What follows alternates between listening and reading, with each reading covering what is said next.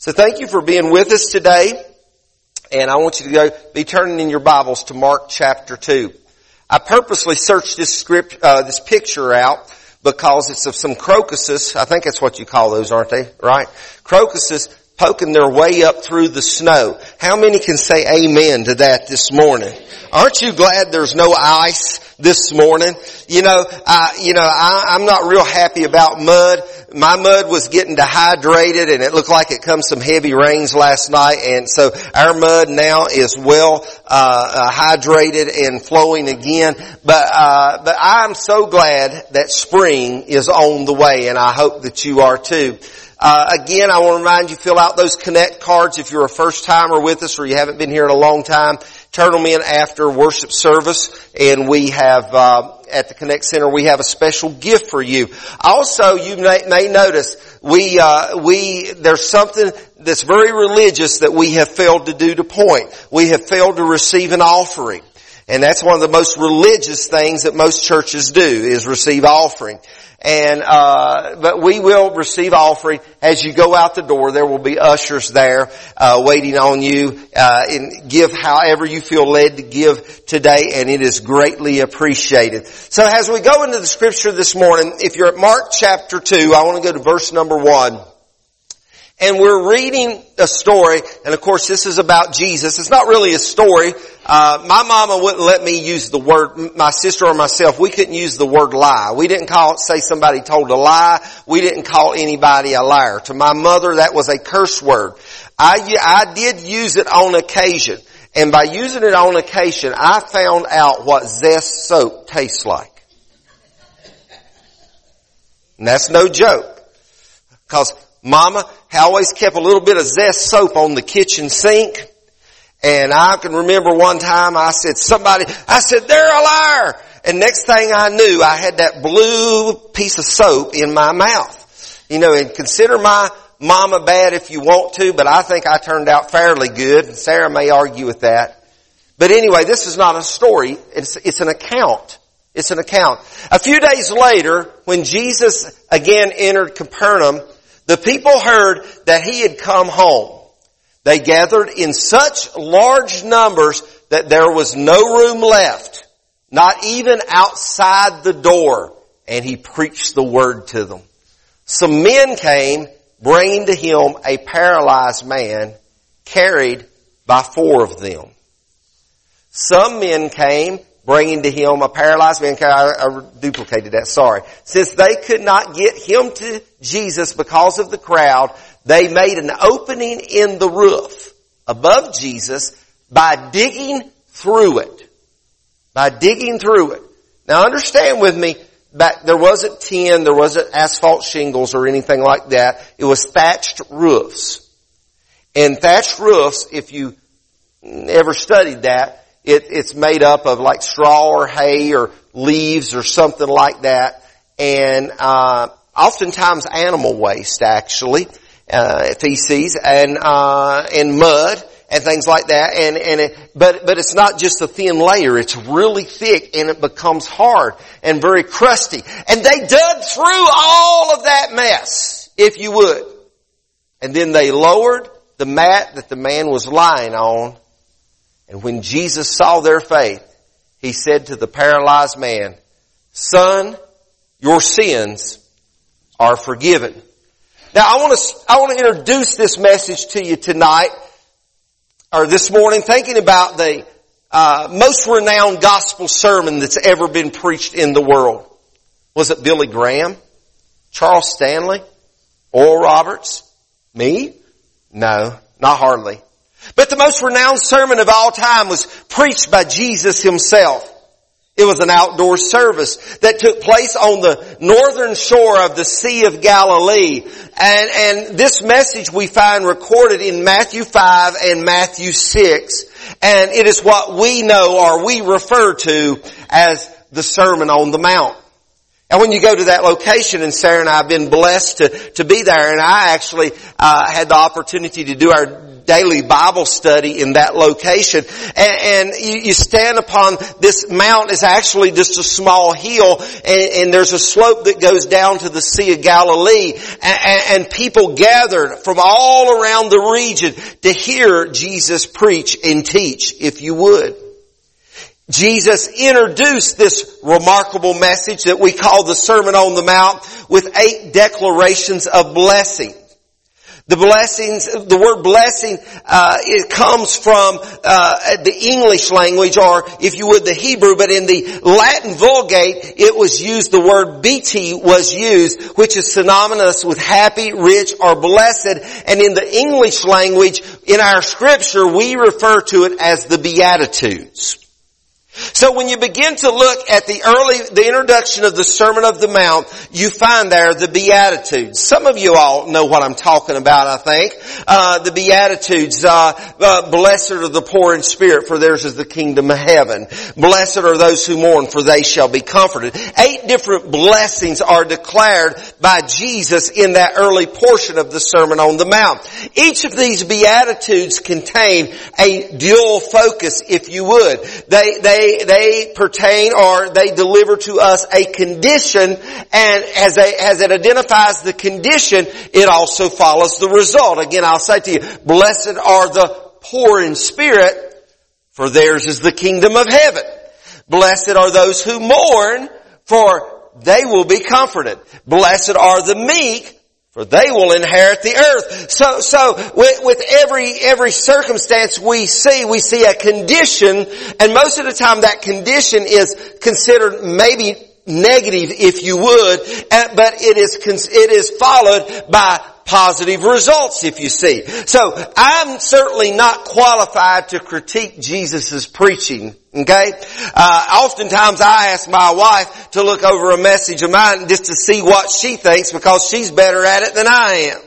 I'm not able to critique Jesus' preaching, but I do believe there is much to be learned from the principle that is set forth in the Beatitudes. That circumstance being the blessing created, if you would. So I think as the Beatitudes were given, actually we consider, for the most part, it's considered there's 8 Beatitudes. Some biblical scholars consider there was 9 and possibly even 10 Beatitudes. But for the sake of common preaching, we're going to say there are 8 this morning. But in that, there are other Beatitudes or blessings to be had in life if we will search them out. We can't limit the blessings of the Lord Jesus Christ to just the 8 that He gave forth as He began preaching the Sermon on the Mount. So today I want to give you another beatitude, another blessing that is based on a condition. And that blessing that is based on the condition is following the condition of being desperate. And I've titled this message, Blessed Are the Desperate. Blessed are the desperate. Now, as we begin to search out that word desperation, is where desperate is the origin, it's the root word. Desperation means the presence of being desperate, if you would. We find in the dictionary that it is actually a state of despair, typically which results in rash or extreme behavior. That's what meaning desperate is. I tell my wife all the time, she had been alone for 12 years since she met me. I said, you married me because you were desperate. She made a rash decision and acted with extreme behavior, when she got me. She's going to get me later because she doesn't really feel that way. I just tell her that all the time just because I love to pick at my wife. But it's rash or extreme behavior. We all have these occasions in our life. It causes us to make bad financial decisions. It can cause us to make bad relationship decisions. It causes us to make bad job decisions. It causes us to I could just go on and on and on. You get the drift, don't you? When we become desperate, or even if we're not really desperate, when we feel desperate. Because you see, desperation actually is just as much as an emotion as it is a reality. And we begin to feel desperate, and I've been desperate, but I got so desperate one time for a vehicle, I bought a Ford.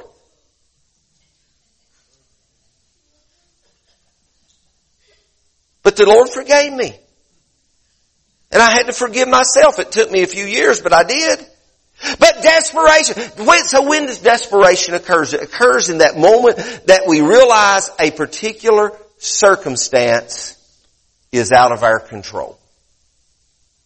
When we begin to feel out of control, when we've lost our grip, when we no longer, Sarah picks at me quite a bit. The other day I was really exhausted. I was really tired, and we were heading out somewhere, and I was just talking about how tired I was. She said, "Do you want me to drive?" I said, "No."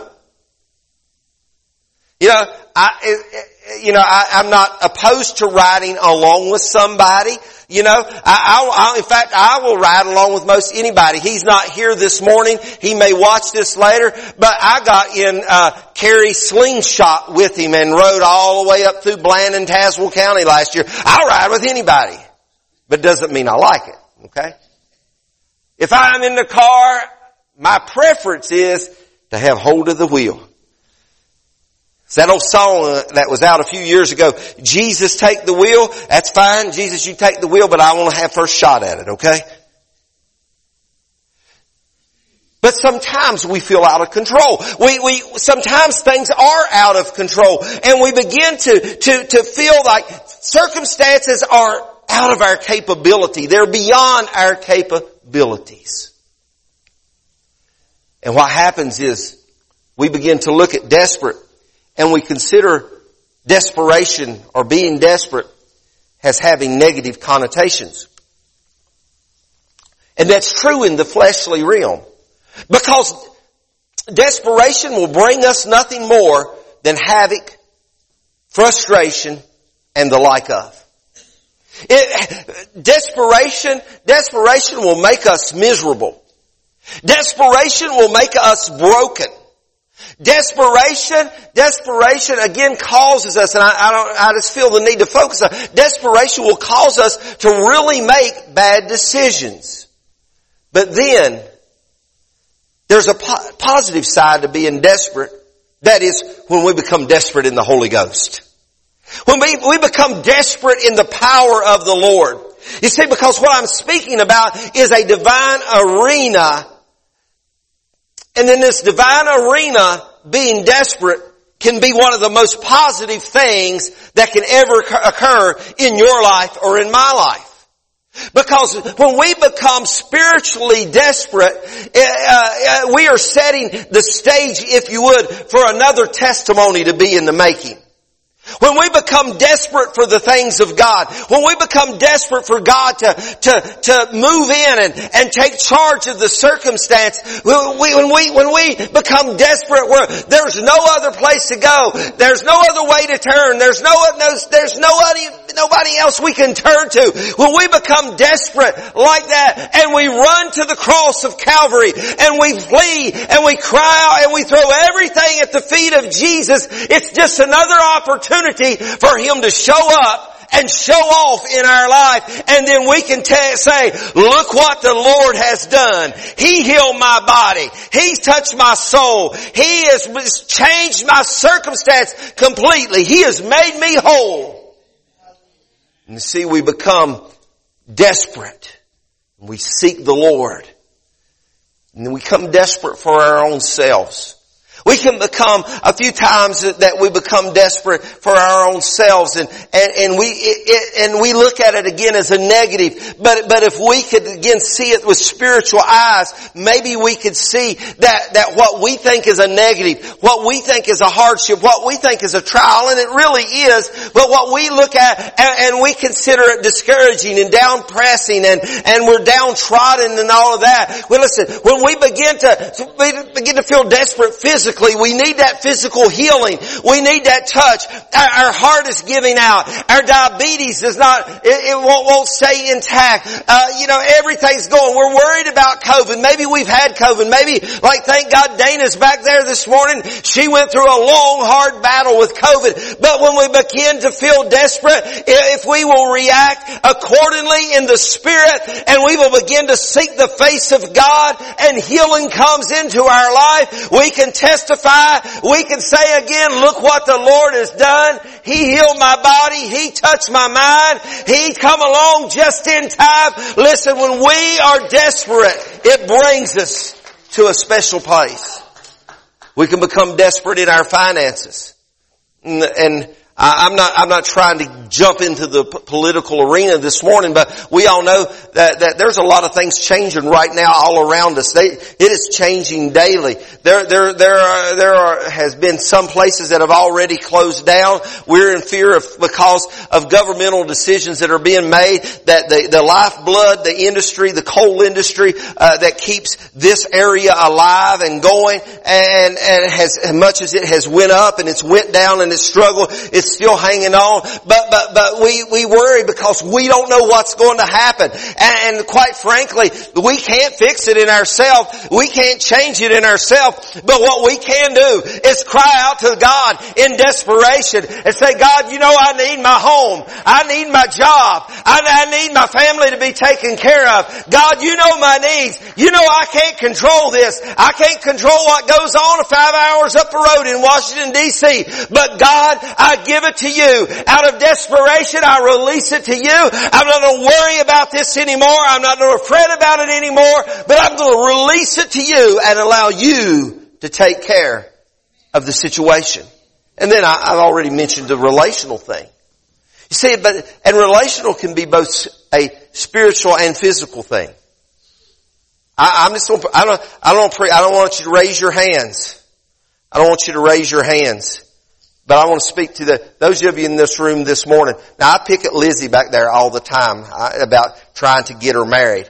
I pick at Claudette every once in a while about, I tell her I've signed her up for coalminers.com dating website, But let me say this right. Let me say this to you this morning, and I felt this really strong in my spirit. Those of you that don't have a physical relationship, you don't have a significant other, you don't have a husband, you don't have a wife, you don't have a boyfriend, you don't have a girlfriend in your life right now. Don't give up, but don't get desperate. Sister Sarah remained alone for 12 years. And in that 12 yeid she will tell you, if you ask her, it's hard for me to believe that I'm the one that fit the bill, but she said I refused to accept anything less than God had for me in 12 years. So if you're looking for a relationship, if you're searching for a relationship, let me tell you this. Don't you give up until God's got a plan for you, God's got a time for you, God's got a purpose for you, and God's got a person for you. And if you get desperate and you handle the desperation on your own, 9 times out of 10, and that's just out of the hat, 9 times out of the 10, you are going to mess up and you probably are going to regret your decision. But you make it a God decision. You let it be a God moment in your life. You let God seek out and work out everything in your life. In fact, when we read Romans 8:28, what Paul wrote to the church, he says he works all things together for the good to them that love the Lord and are called according to your purpose. If you're in love with Jesus, He's going to work out everything for you and He will send you. This is not Valentine's Day, I realize that, but He will send you your Valentine. But handle desperation in the right way. Handle desperation in the right way. You see, when we read the scripture this morning, the text we took, we see people, as we become desperate, spiritually desperate, our spiritual desperation should drive us or push us into things that we've never done with and for and in the pursuit of God before. For these guys that we read about in the text this morning, they get their buddy together and they put him on a mat. That mat was probably woven straw or something like that. It probably had a rope on each corner. And these four dudes, they get him over there to the house. And we've been to that house. It wasn't really a really big house. It was sort of a round house. And it had that real heavy thatched roof on it. And I'm sure it's been restored through the thousands of years. But anyway, but it was so crowded in that courtyard, they couldn't even get their bud into the yard. They couldn't even get him through the front gate. So they said, okay, what we're going to do, we're desperate. This guy's paralyzed. He's our friend. He's our buddy. We're desperate to get him some help. And so they decide, somebody comes up with a notion. They said, well, maybe we could do some kind of distraction. Maybe we need to run a team of camels by. Maybe we need to run a herd of sheep by and distract everybody, and then we could run in real quickly. Nah, that ain't gonna work. And then suddenly, I can just imagine this with my imagination, that one of them says, hey, I got a good idea. Why don't we just tear the roof off? Tear the roof off. Yeah, let's just tear the roof off. We know there ain't nobody else coming in that way. And they proceed to grab hold of that idea, and they begin to tear the roof apart on that little house. And as they dig through the mud and the dust and the straw and the leaves and maybe even a few rosebush briars and anything else that could have been used to thatch that roof with, they dig through, and then they let their buddy down on that mat. I could see Jesus sitting in there just teaching and preaching, and all of a sudden he looks around, and there comes some dude drifting down from the ceiling on a mat. And hey, it didn't upset him. He just looks at him and he says, your faith has set you free. I've honored your faith. And that paralyzed man was healed. But let me share this with you. It wasn't just, in fact, it probably wasn't as much the faith of the paralyzed man as it was the faith of the four men that had a hold of the four corners of the mat, the four men that dug through the thatch on the roof, and the four men that stood up on that roof and lowered him down with those ropes. But nonetheless, it all came through a moment of desperation.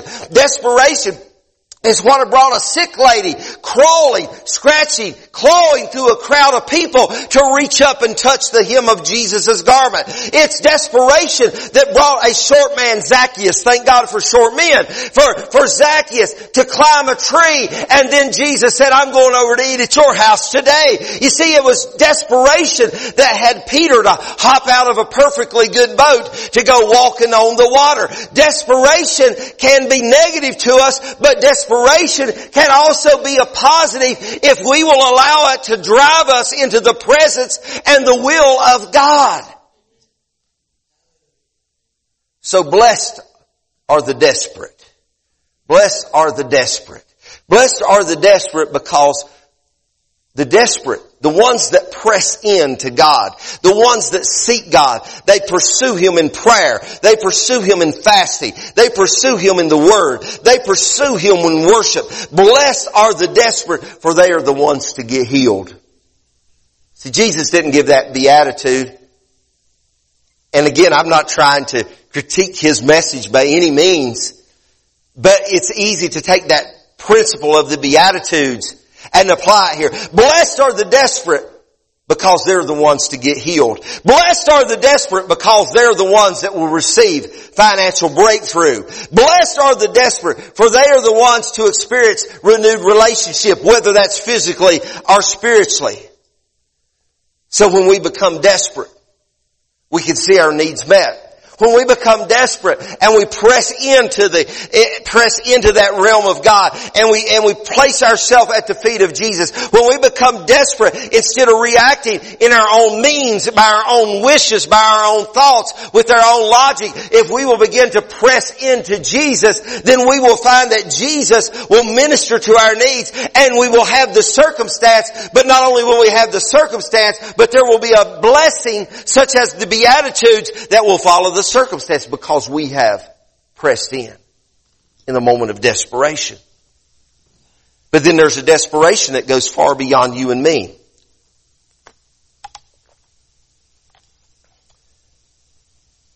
needs never really seem to lack in influence when it comes to driving us to our knees. Tragedy will cause you and I to pray. Personal tragedy. You go get a grim diagnosis from your doctor, it's going to drive you to your knees. It's more likely it's going to drive you to pray. You lose your job, you walk in tomorrow and they say, we're closing shop Friday, pick your check up on the way out. It's been nice to know you. It's going to drive you to praying for yourself. There's nothing wrong with that. I'm not saying that at all. And in fact, you know, our trials make us strong. The troubles that we go through cause us to grow, hopefully cause us to grow in our faith. But is there a desperation beyond ourselves? Do we have a desperation not only for our needs, but do we have a desperation for the needs of others? That's what I'm saying to you.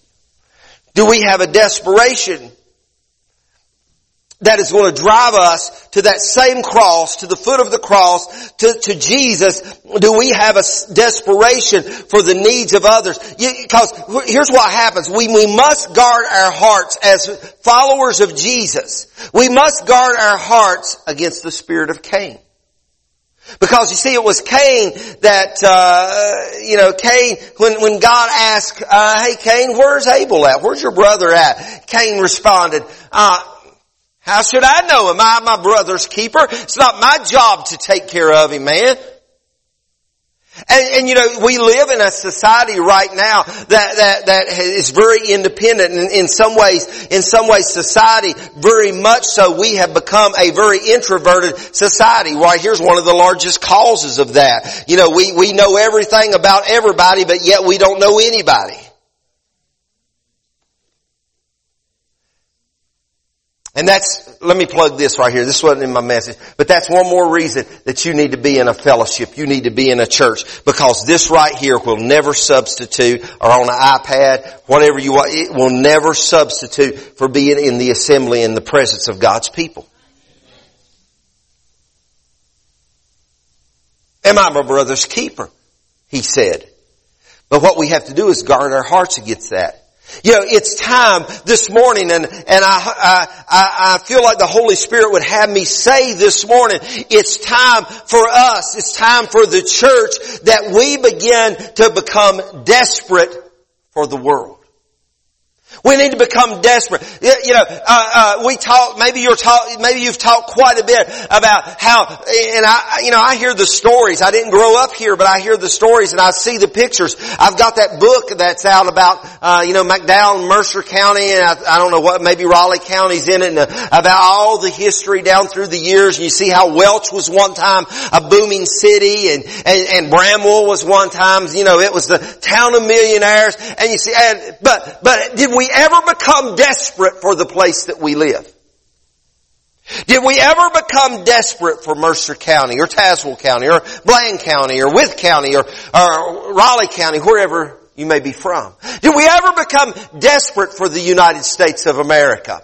Did we ever become desperate for the world? Have we ever become so desperate that it's driven us to our knees, and we're beginning to cry out to God and asking God to help us? Help us, Lord. We are in a place of desperation, and we need you to move, because blessed are the desperate. Blessed are the desperate. You realize that the church, we are called to be salt and light in the earth. The Bible says, but if the salt has lost its favor, that means if the salt has lost its saltiness, it's no longer any good. Listen, if we lose our desperation for the salvation of the world, if we lose our desperation for the salvation of the United States of America, if we lose our desperation for West Virginia, if we lose our desperation for Mercer County, Tazewell County, Wythe County, Smith County, Bland County, Raleigh County, if we lose our desperation for our sons and our daughters and our wives and our husbands, somebody's going to leave this world lost. We need to be desperate for a world that's on their way to hell. We need to be desperate for people that are wandering around lost in the wilderness without God. Are we desperate this morning? You see, that responsibility belongs to us, the church. We're called to be salt and light. And I'm not talking about voice of praise only. We're just a small part of the entire body of Christ. But as the church as a whole, and we could say as us at Voice of Praise Worship Center, are we to the point where we're ready to tear a roof off to get somebody healed? Are we at the point that we're willing to dig and scratch and claw and push our way through the crowd to help some poor woman that's nearly bled out and she spent every dime of money that she has? She's knocking on the door of death. Are we willing to press through the crowds, not merely of people, but crowds of propaganda and ungodliness that's all around us in the world, that inhabit us, ungodly voices? I'm going to go ahead and say this, share this with you. And it's okay. Don't feel sorry for me. I'm not asking you to feel sorry for me. But I had a person, I shouldn't even said a lady, but I had a person, in recent days that painted me out to be a fascist. And she said I was a hater because I shared that you needed to contact your United States Senator and stand in opposition, have him to stand in opposition of this bill that's coming forth.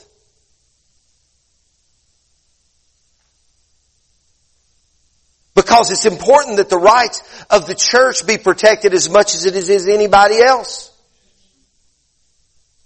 And I received some rough criticism and it was spread around quite a bit. But you know what? I've got to keep pressing on. I've got to keep pressing in. We have to be desperate. Listen, we're in a world, we're living in a world right now, people, that's in trouble and some of them don't even know it. In fact, most of them don't even know it. And if we don't do something to help them, they're going to end up in even worse trouble. I had a fellow a few weeks ago, he said, you know what? He said, I believe in God. I believe in being saved by Jesus Christ. He said, I believe in going to heaven. He said, but I don't believe that. He said, I don't believe a loving God would put somebody in hell to burn for eternity. He don't, but people choose. People choose. And in a world that's full of trouble, in a world that's filled with chaos, in a world that seems sometime like the church, Christian people are some of the most hated people outside of the Jews. Maybe with Christianity is the most hated group of people in the world right now. I don't know. I'm just guessing. But here's the thing about it. But even in all of that, we become desperate and we push in. I've heard a story of a pastor friend of ours that, and I'm not going to call his name this morning, but he pastors up here in McDowell County. And the story has it that he was trying to win this man to Jesus. And as he was trying to win this man to Jesus, he had went to his home to see it. That man in a rage, he threw him out of the house and he spit in the pastor's face. Literally spit in his face. It wasn't too long after that, maybe a few weeks, maybe a few months, that man was in a terrible accident and he ended up in Charleston in the hospital.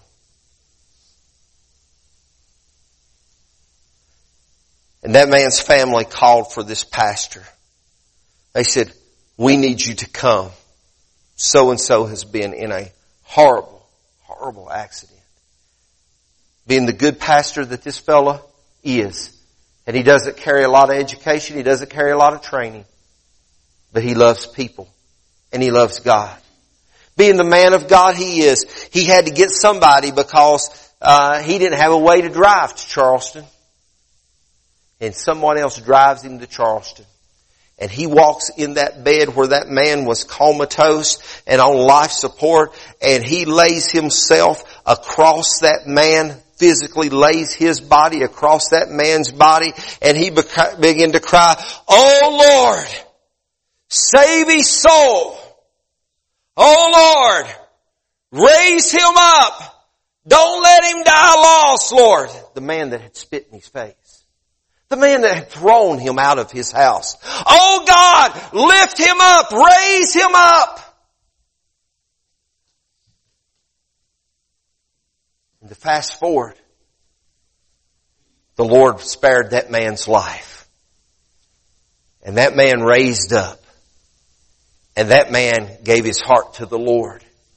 And that man found himself seated in the Lord's house.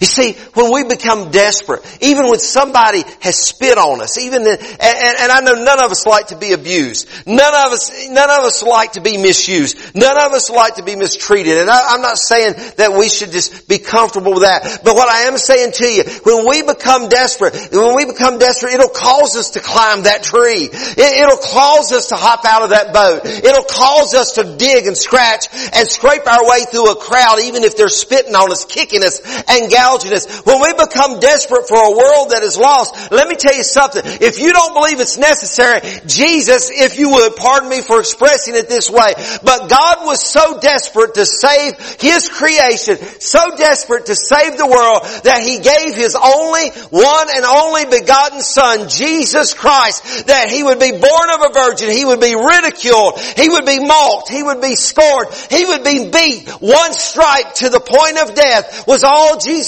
lacked, and then He would be nailed to a cross. That's how desperate God was for the world, and that's how desperate that you and I should be for the lost that's all around us right now.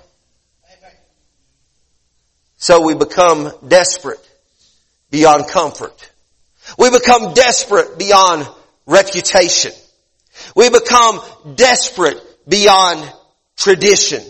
We become desperate beyond our emotion.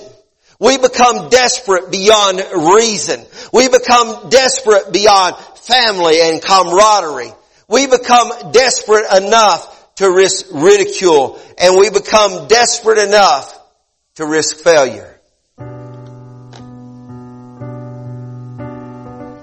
And bottom line, if we haven't risked anything,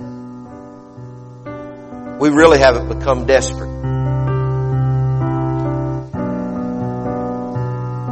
Some of you all, no doubt, have retirement invested.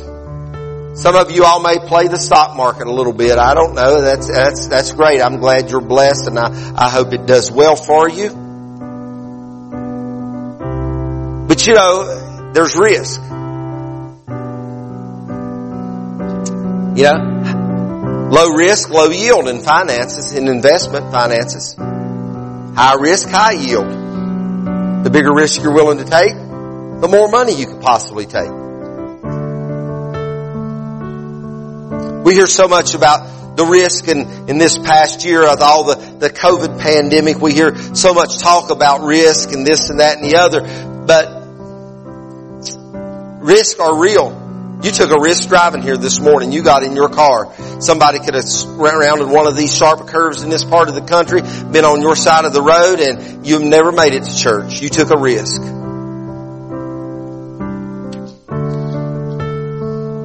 Some of you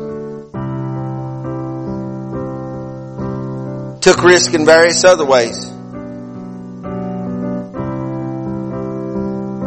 And we do so even unknowingly. But if we haven't risked anything for the kingdom of God, then we probably are not desperate. But when we begin to risk things in the kingdom of God, we will find that we begin to pray through.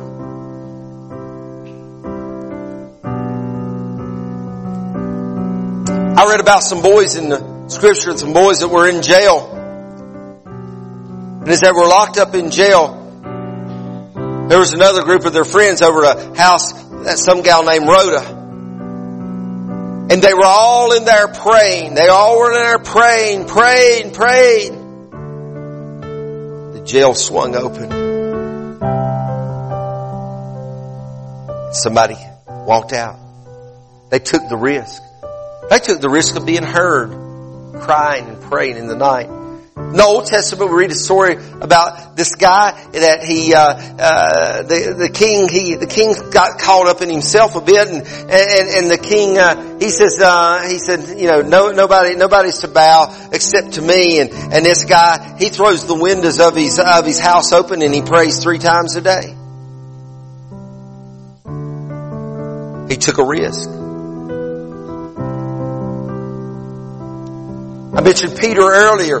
Peter knew. Peter was a smart guy. Peter's job was living on the water. Peter understood the water. Peter knew that water was liquid, that it wasn't solid. But when Jesus said, "Come to me," Peter hopped out of the boat. He was willing to take a risk. You say, "Yeah, but he sunk." Maybe so. But he's the only one that ever got to walk on water. He took the risk. You see, you and I, this morning, I'm urging us to be risk takers. Take the risk of praying until you've prayed through. Take the risk of praying into intercessory prayer. Take the risk of grasping hold of God. Take the risk that we can change the circumstances of the world. Take the risk that we can pray prayers of faith and see people healed. Take the risk that we can see blinded eyes open and deaf ears unstopped and muted tongues begin to speak. Take the risk that coal mines won't shut down anymore. Take the risk that your neighbor, as mean and ornery as they are, your neighbor is going to be saved. Take the risk that even your in-laws are going to get saved, as aggravating as they are. Take the risk. Take the risk.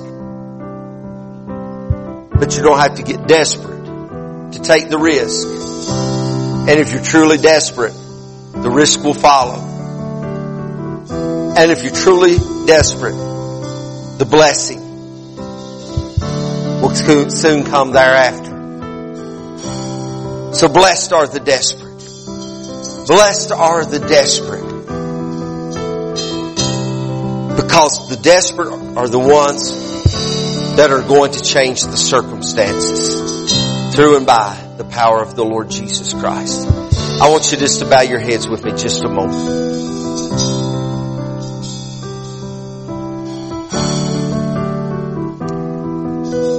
In this room, a great Sunday morning crowd during this COVID time. And no doubt, in this room this morning, there's many various circumstances in your lives. And as there's circumstances in your lives and needs in your lives, they're all equally important to each individual. If you're in this room this morning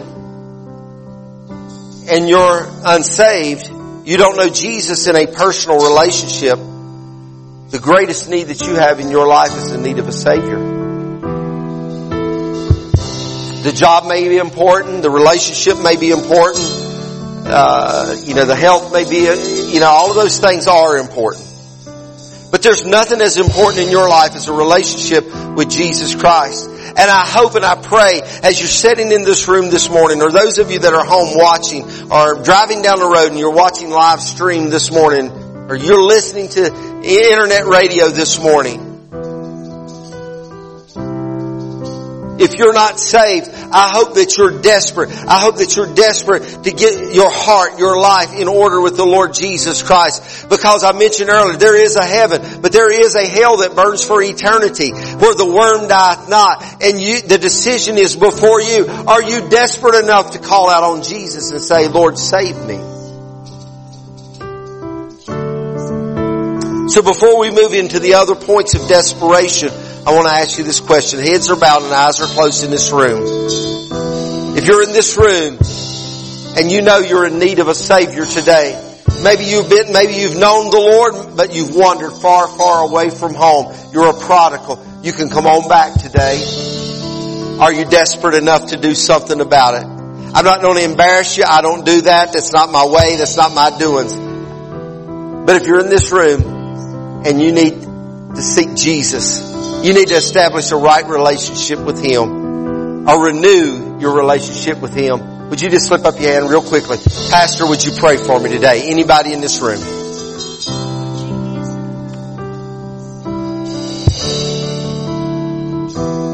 Awesome.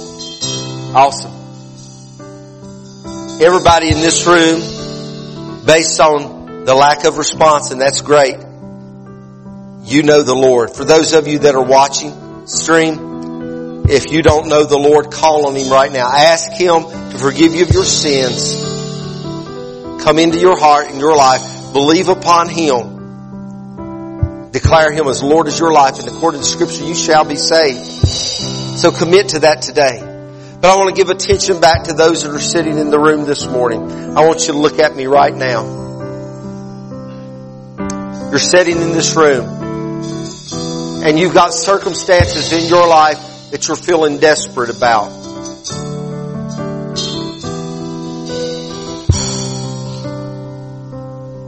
Are you desperate enough? Are you desperate enough to get a hold of God this morning? Are you desperate enough to press in? And let me say this to you. Let me clarify this. It takes more than just coming up here for maybe a minute or two and praying a prayer. It's making a commitment. It's making a commitment of desperation. God, I'm going to be desperate for you. You know, there used to be a song out, Desperate for You, years ago. One of the classic worship songs. I'm desperate for you. If you're in this room right now, no questions asked. You don't have to share anything. You don't have to tell anything. But as a indication of your faith, I want to ask you to do this right now. I don't ask you we don't have to huddle up real close because we still respect the wishes of our state and disease control and all of that. But if you right now, you are feeling desperate about any manner in your life, I want you to come up here and I want us to spread ourselves out to standing. I want us to spread out across the front of this room right now, because we're going to make a declaration that we are going to take our desperation and we're going to turn it into a blessing. We're going to allow it to bless our lives. Because we are going to pursue the Lord Jesus Christ in our desperation. Who's going to gather up here? Who's going to join me right now saying, Pastor, I got something. I'm desperate. I need some things to change. I need something to happen. I need something to occur in my life. And I don't want to make mistakes. I don't want to make some bad decisions, but I want to give it to God. I want Him to guide me. I want Him to lead me right now.